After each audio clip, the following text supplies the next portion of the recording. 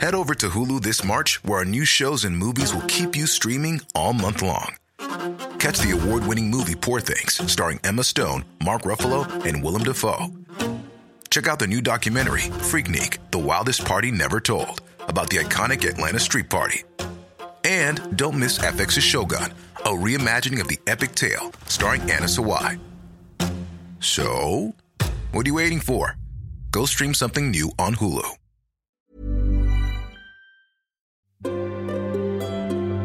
The Guardian. Hello and welcome to the Guardian Books podcast. I'm Richard Lee. And I'm Sian Kane. This week, we hear from Jason Reynolds, an African-American author whose experience of never seeing himself on the page made him commit to making sure no other kids had to go through the same thing. No book ever mentioned our music, our problems, our textures, our language, the way we walked and talked. You never saw your community in any story, especially in school. But first, this year marks the centenary of the birth of JD Salinger. Last week, there was a tantalising glimpse into the treasure trove of manuscripts held by his family since he stopped publishing in 1965. So, Sian, how did this come about? So, basically, everyone knows that JD Salinger is sort of kind of regarded as a bit of a mystery and unfairly perhaps categorised as a quote-unquote recluse. An infamous recluse. Yes. Someone that wrote a piece for The Guardian about sort of the idea of the literary recluse, because it is sort of a romanticised idea. So people like Thomas Pynchon and Harper Lee and Thomas Harris, that they basically said recluse is kind of a code for reluctant to give interviews and successful enough not to need to. Pretty much famous enough you don't need to anymore. Yeah. Absolutely. So JD Salinger, basically most famous for Catcher in the Rye, it was published in 1951 and became a massive success, and then published other things around the place, but he wasn't sort of incredibly prolific or anything, and a lot of the stories are revolving around some sort of short story collections and novellas and even pieces in the New Yorker. He's sort of an incredibly hard man to edit. And I was watching a documentary recently where they were talking about, there was one guy that talked about putting in an extra comma into one story and how mad he got.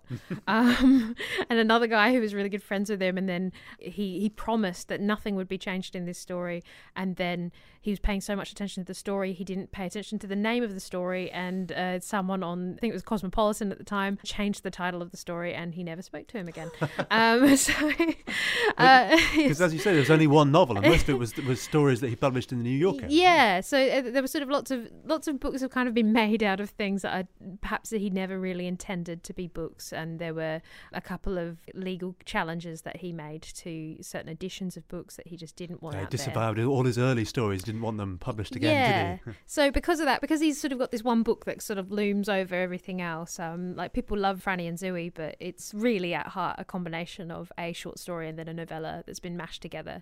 So there's a sort of a lot of love for him, but really Catcher in the Rye is the thing that looms over it, and so because it was so big, it's the sort of same thing with Harper Lee. Why was there only one book? Why don't we get more books? And I suppose because it's a really interesting relationship, I think, that authors have with readers, that there is this sort of psychological connection that if you feel recognised in a book, often the fans are very ardent. And I think this is sort of true for all sorts of creativity, whether you're an actor or a filmmaker or whatever. And so JD Salinger had this really interesting thing where he had really ardent fans to the point that they'd come and turn up at his house and send him letters and fan mail, and he just sort of hid away from quite a lot of it. Not all of it, but quite a lot of it. It's almost as if we feel authors owe us something. Yeah, a little bit. And I suppose it's sort of that, I think a lot of maybe journalists over the years viewed it as their challenge to try and get details out of him. So basically, in 2013, there was this sort of big headline making news that a documentary had been made about JD Salinger called Salinger, and one of the filmmakers that worked on it was also making a biography to go along with the film.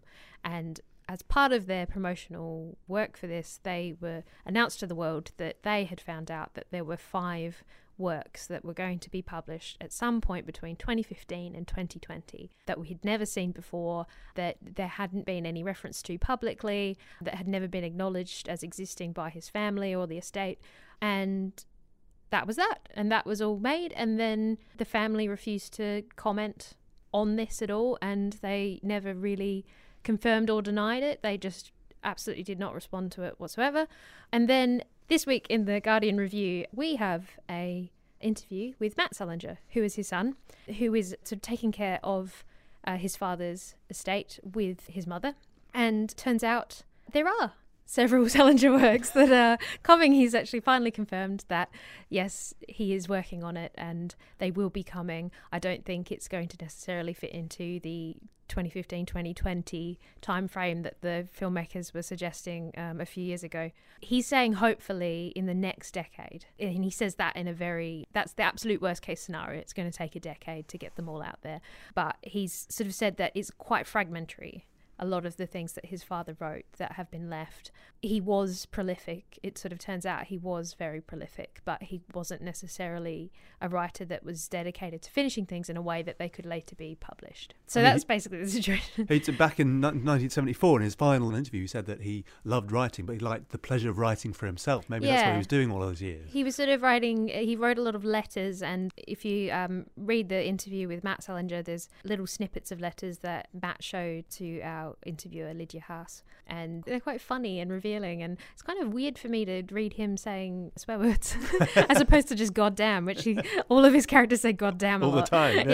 And it's really interesting, and it'll be interesting to see what form this takes. I guess there will probably be short stories. There have been several instances where short stories have emerged over the years, but the Salinger estate lawyers have been pretty on it and have taken them down. So 3 stories turned up online a couple of years ago, and then they were immediately taken down. Not before, every literary journalist had written a piece about whether they were good or not.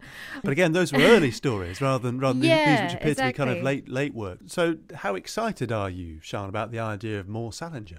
Well, yeah, I actually am. And part of me, I quite like the mystery of him. So perhaps I sort of have vague pangs of worry about a sort of Harper Lee situation coming where we get something that clearly wasn't intended to be published and isn't particularly interesting or adding to an existing conversation, like Go Set a Watchman. I just sort of thought that we didn't need that. Actually, we would have been better having that sole work. But in a purely selfish way, I've always been really intrigued by Salinger's wartime experiences, because it was clearly like a very formative time for him, and it clearly had a huge impact on his life. Yeah, he saw a lot of heavy fighting, didn't he? Yes. So he basically was part of the American forces that liberated Paris, and so he saw a lot. And he actually lived there for a time, and also post-war became a detective that was basically helping denazify Europe. That just sounds so interesting to me. As soon as I heard that, I was like, oh my God, I want to read that book. But I think the Salinger estate might be onto anyone that tries to novelize that part of his life. But one of the works that the 2013 documentary referred to was a possible look at his marriage, because he actually married a Nazi collaborator for a very brief time. And one of the stories was purportedly about that marriage. So it would be interesting to read that story, which would be about that period of time. Yeah, though Matt poured slightly cold water on the idea he'd write about their first marriage. Yeah. So I don't know whether any of the works that are referred to in the 2013 documentary are the works that his son is now saying exist, but at least basically the big news is that Matt Salinger has confirmed that there is more work and it is going to be published, and that's quite exciting, I think. I guess one of the things about the work that's been written over the course of many years between 1965 when he stopped publishing and 2010 when he died and the present moment is I guess it might read a little strangely.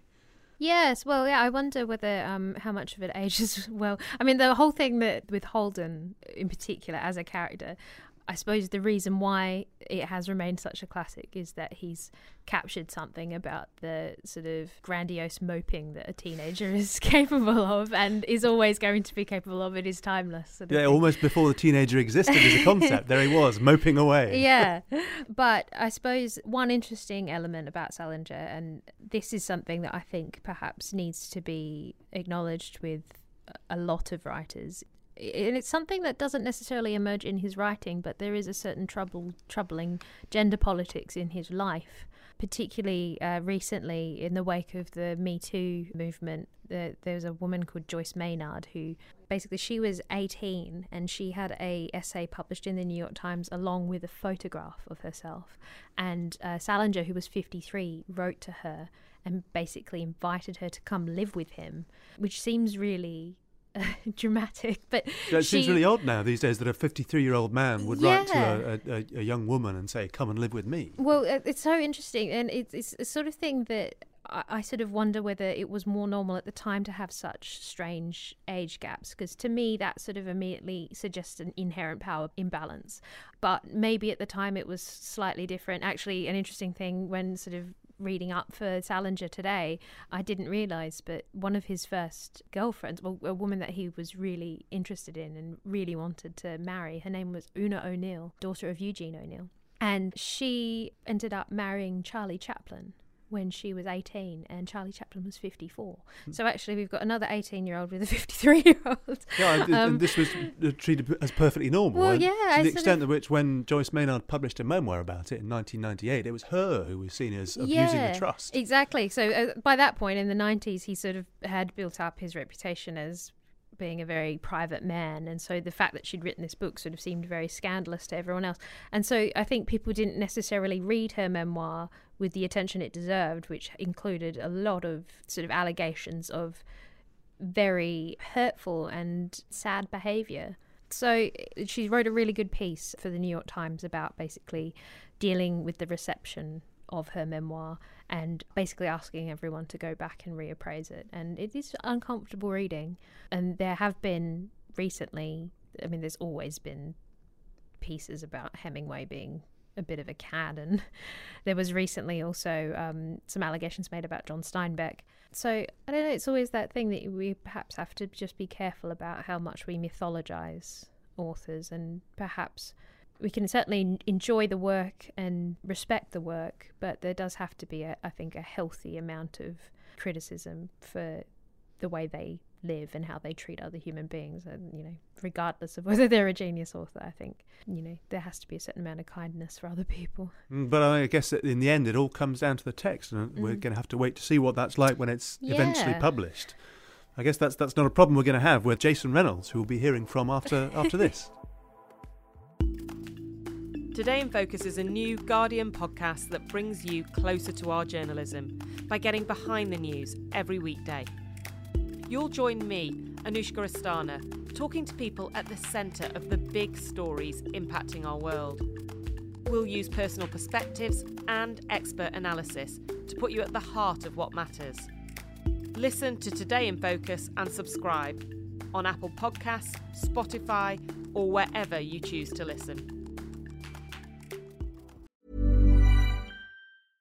Hey, I'm Ryan Reynolds. At Mint Mobile, we like to do the opposite of what Big Wireless does. They charge you a lot, we charge you a little. So naturally, when they announced they'd be raising their prices due to inflation, we decided to deflate our prices due to not hating you. That's right. We're cutting the price of Mint Unlimited from $30 a month to just $15 a month. Give it a try at mintmobile.com/switch. $45 up front for 3 months plus taxes and fees. Promo rate for new customers for limited time. Unlimited more than 40 gigabytes per month. Slows full terms at mintmobile.com.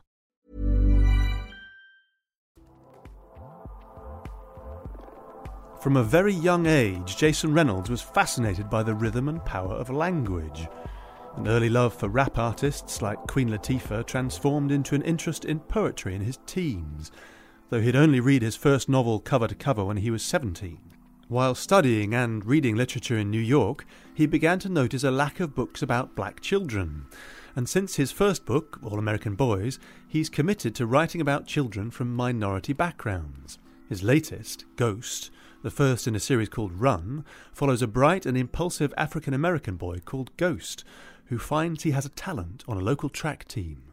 Sian, what got you first interested in Jason Reynolds? So, the first time I actually encountered Jason Reynolds was, weirdly, not through a book. Someone had recommended his book Long Way Down to me, but when they were recommending it, they sent me a YouTube link to an interview he had done, and it was with Gayle King in the States, who's somewhat affiliated with Oprah and that circle. And so there was this sort of young author sitting on the couch on a sort of a primetime show on CBS getting interviewed, and just the confidence with which he was speaking and the sort of fervour that he was speaking with about just children's literature in general, but also representation and the power of language just really took me. And so I watched this project about reflecting those voices. Yes, and he's always had such an interesting, he has such an interesting way into literature in that it wasn't the traditional, being read to as a kid and then sort of going off and finding your own way through literature. It was sort of a very sudden but very powerful drop that he had into literature. But he was sort of coming already with this sort of beautiful lyricism that was sort of born from all the music that he loved and the poetry that he was writing since he was a teenager. And he's always sort of been oriented towards writing for children, although he never really deliberately set out to do that. And I always find that really interesting because he now clearly recognises that he has a sort of obligation in some ways to do this. And actually, you'll hear in a minute in the interview him talking about writing Spider-Man, that he's possibly like the only guy that doesn't want to write Spider-Man. And then when he is told that it's actually the Miles Morales version of Spider-Man, so the Afro-Latino iteration of Spider-Man, he realises he has a really cool opportunity, and so then he wants to do it then.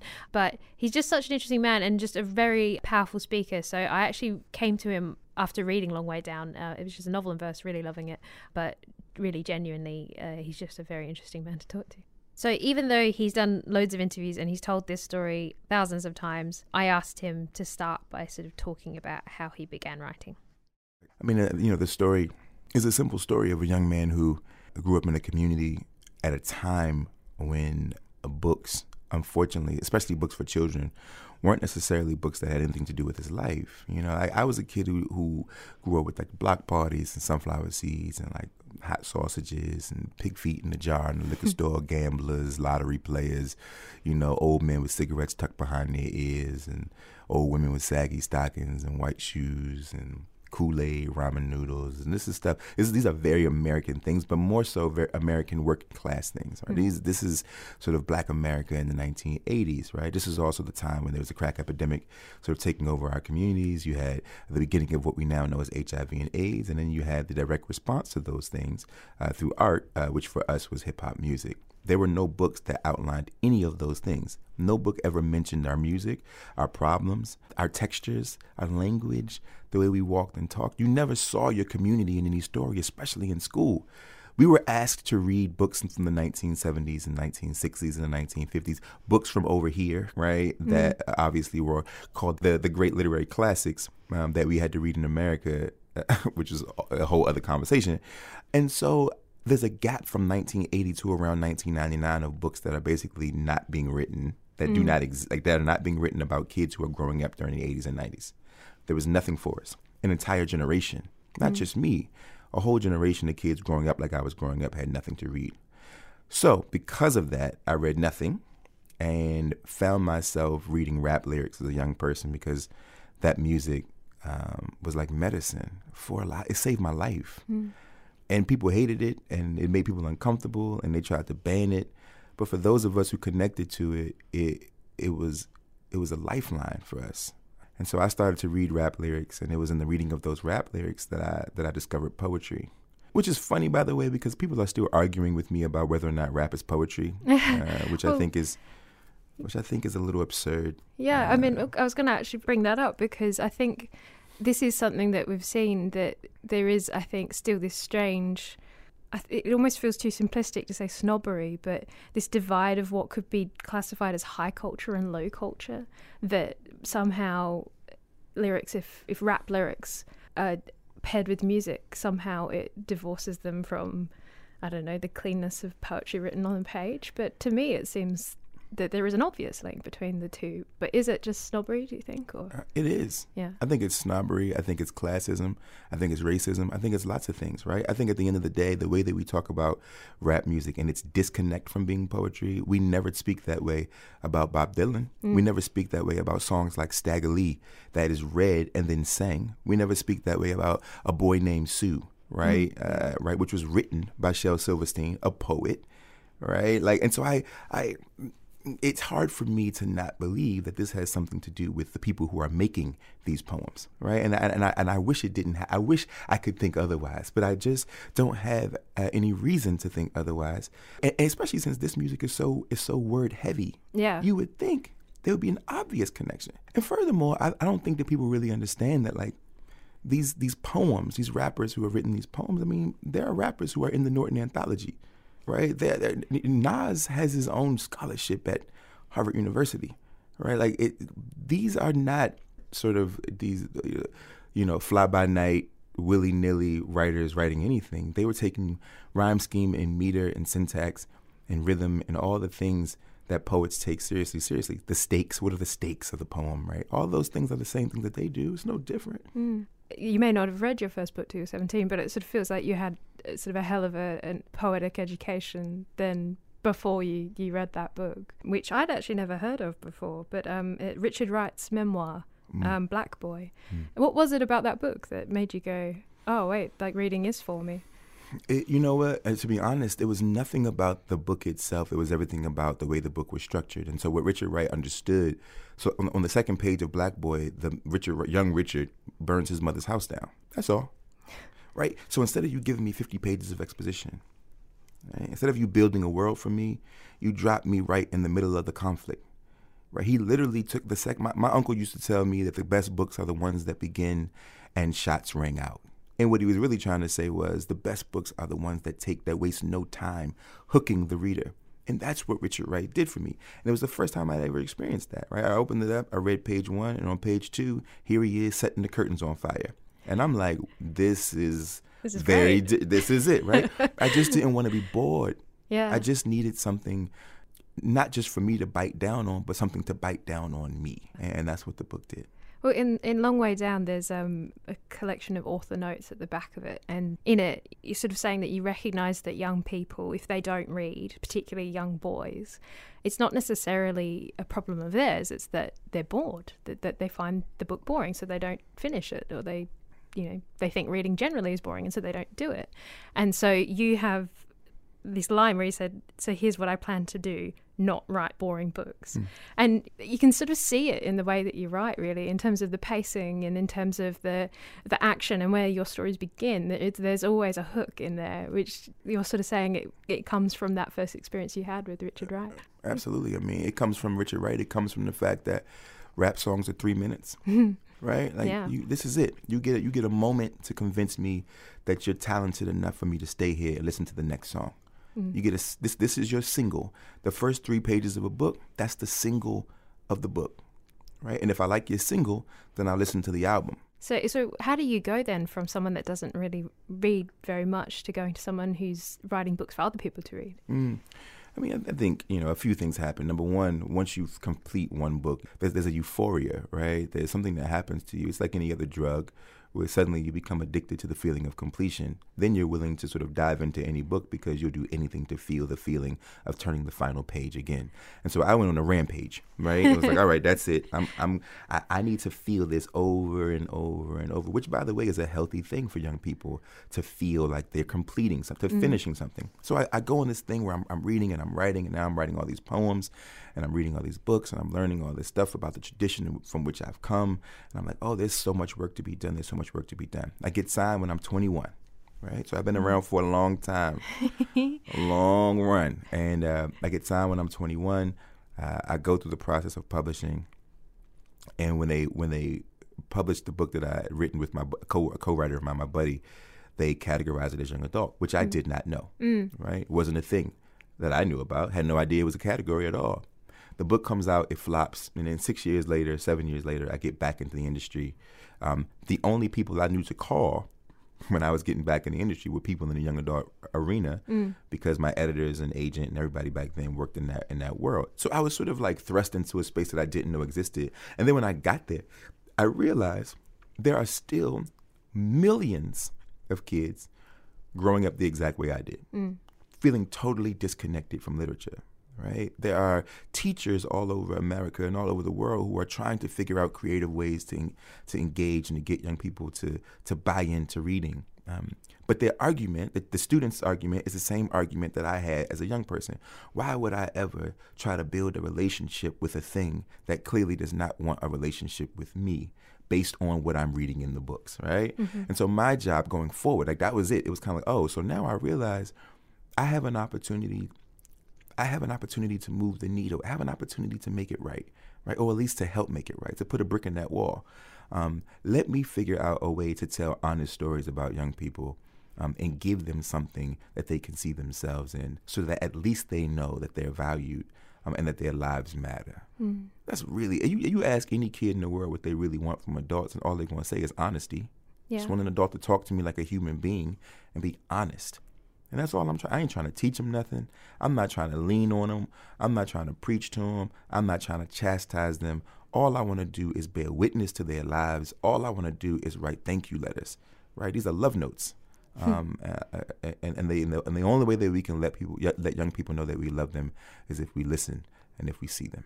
In your books, in both Long Way Down and Ghost, which is the first in your Run series, which is published in the UK in February 2019, both Will and Ghost in this Run series, what struck me with both of them, and I actually realised that I feel like I was sort of someone that grew up with somewhat of a young adult industry there. Mm. And in a lot of the books that I read, which were, a lot of it was sort of classic children's literature, so you're thinking like your Enid Blytons and your sort of really old school stuff, but then also your Harry Potters and that sort of thing, that I didn't really often see angry kids in literature. And in both of these books, both Will and Ghost, when you're reading them, and they're genuinely angry, but you also absolutely understand why they're angry. And it's not the case that they're angry in one particular scene and then it's resolved. These kids are kids that have got anger in them, but it's also completely logical as to why, and it is laid out exactly why they are the way they are. And I've realised I've never really seen that in books before. I think that, it's really important to me that we do a better job at discussing anger. And, it's funny, right? Because not only do we not discuss anger with young people, we don't discuss anger, period. Like, we just have a hard time. And when I say we, I mean the collective we. I literally mean that almost every dominant culture, quote unquote dominant culture, every superpower, every major global economy, like all of us, we really struggle with honest conversations around what it means to feel anger, as if anger is a shameful emotion, as if it isn't a part of our humanity. And I think there are young people who have anger, and because we don't know how to unpack it, we don't help them unpack it, and therefore it shows itself in ways that lands them in unfortunate situations and scenarios that we then chastise them for being in, right? It's the strangest thing to me, and as a young person who's felt that anger and who's had reason to feel that anger, it is incumbent upon me to write stories that are honest, that show young people coping and grappling with a natural human emotion beyond the feeling of romantic love. Mm-hmm. We have no problem writing love stories. So-and-so has a crush on so-and-so, and then it's all about like ships, right? There's all this concept of like, ships, right? Who would you want to ship, right? Friendships and relationships. But we never talk about like this idea that there's, as Ghost says, there's so much scream in me. Yeah. Right? And that you could have both of those things simultaneously, and fear and uncertainty, that our young people can be shown as whole. That's it. And so I'm glad you brought up Will, and I'm glad you brought up Ghost and their anger, only because it does not make them half people. The tail is not wagging the dog. Their anger isn't something that is driving them per se, but it is a part of who they are, and it informs their decision making. Yeah. And is that how, when you're writing, the drive behind you writing, particularly for young adults? I mean, you wrote a novelization of a Miles Morales Spider-Man comic. And I saw an interview with you where you were saying you weren't really that tempted by doing Miles Morales or Spider-Man. And then someone said, oh, well, he's an Afro-Latino Spider-Man. And that's when you said, actually, I'm kind of interested in this. Absolutely. Is it about showing younger readers that there's both the opportunity to be a superhero, to be the author that writes that superhero? Are they things that you're actually aware of while you're writing? Yes, it's all about all those things. I am. There's no way for me to ignore the fact that who I am is a part of it all. Yeah. Right. And I choose to be face forward because of that. Right. So I'm going to write I wrote Miles Morales because I knew what it meant.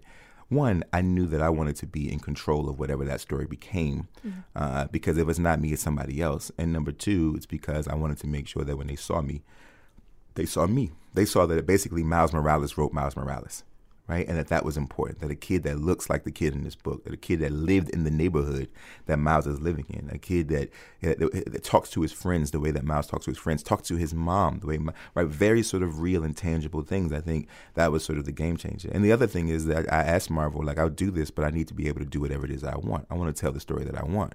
Right, you got to let me sort of express myself and let me give the cultural textures that I think this character really, really, really needs. Because if you want me to write a story and not tap into the parts of him that are Black or that are Puerto Rican, then it's a waste of my time. Mm-hmm. It's a waste of my time.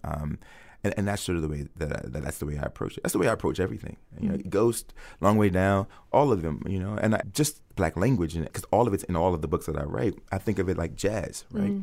It's just jazz, and what I mean by that is, you know, when bebop came into play, right? So Gillespie and all those guys are like, yo, we're gonna take the sort of Louis Armstrong thing or the Duke Ellington thing and Cab Calloway, and we're gonna do a different kind of jazz. We're gonna make a different kind of jazz music, and it's gonna be experimental, and it's gonna be loud, and it's gonna be all over the place, but we'll understand it. But it's gonna be everywhere. The reason that they started that music is because they were tired of white musicians stealing jazz music, making it their own, and leaving their names off the records. So what they say is, you know what? We're going to do something that they can't do, that they can't replicate.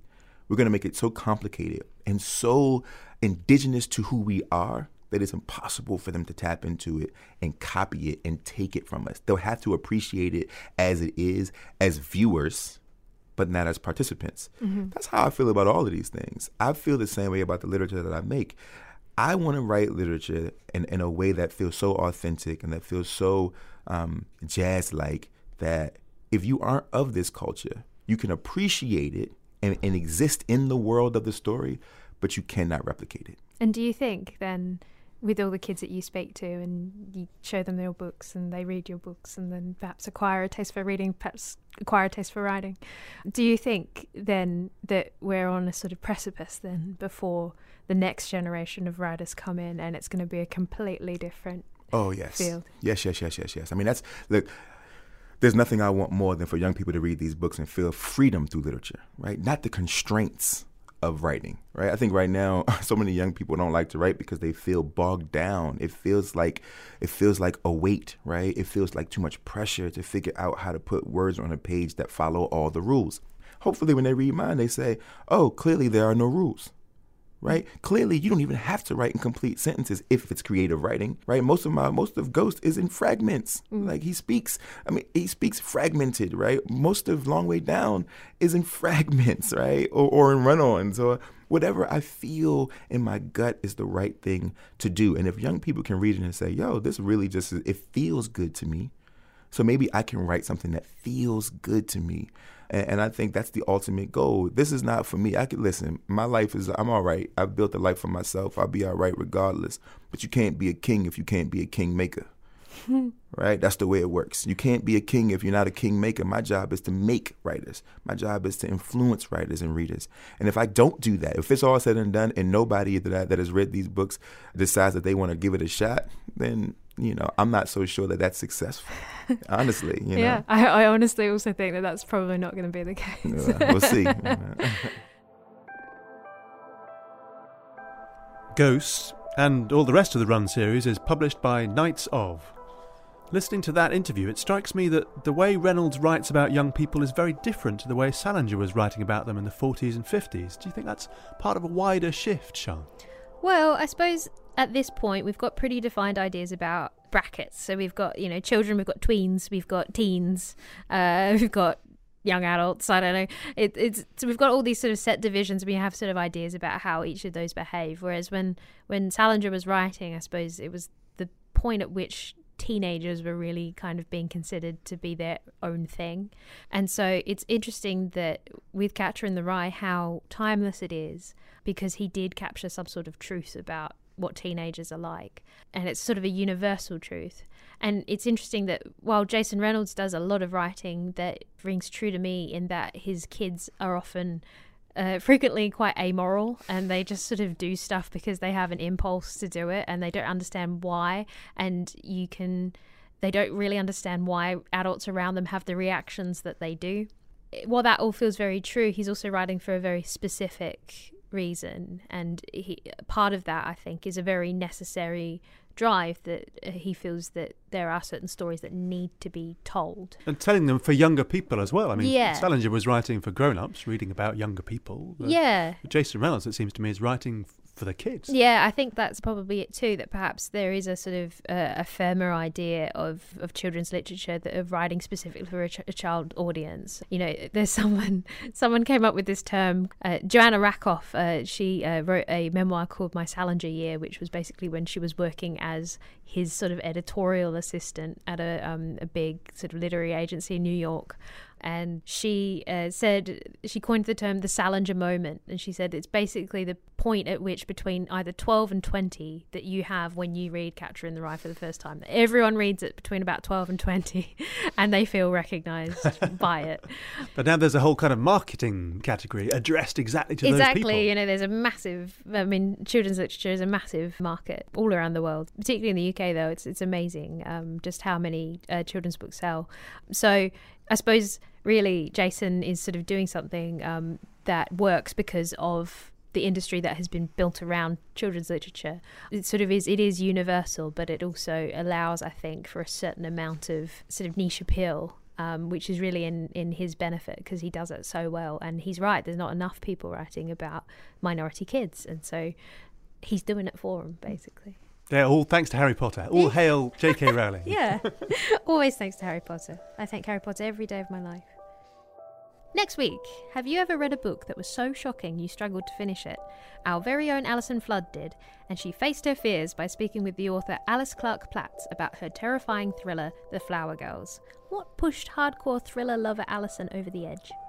Well, I can't say that I relish shocking literature, probably the understatement of the year, but I do relish working here with you folks at The Guardian. Which reminds me, this episode of the Books Podcast was sponsored by Guardian Jobs. They can help you find good company and organisations with like-minded individuals, just like these. Find your good company at gu.com/goodcompany. And do subscribe and review us wherever you get your podcasts. And join the discussion on Twitter @GuardianBooks or by leaving a comment on the podcast page. So from me, Richard Lee. And me, Sian Kane. And our producer, Susanna Tresillian. Thanks for listening and goodbye.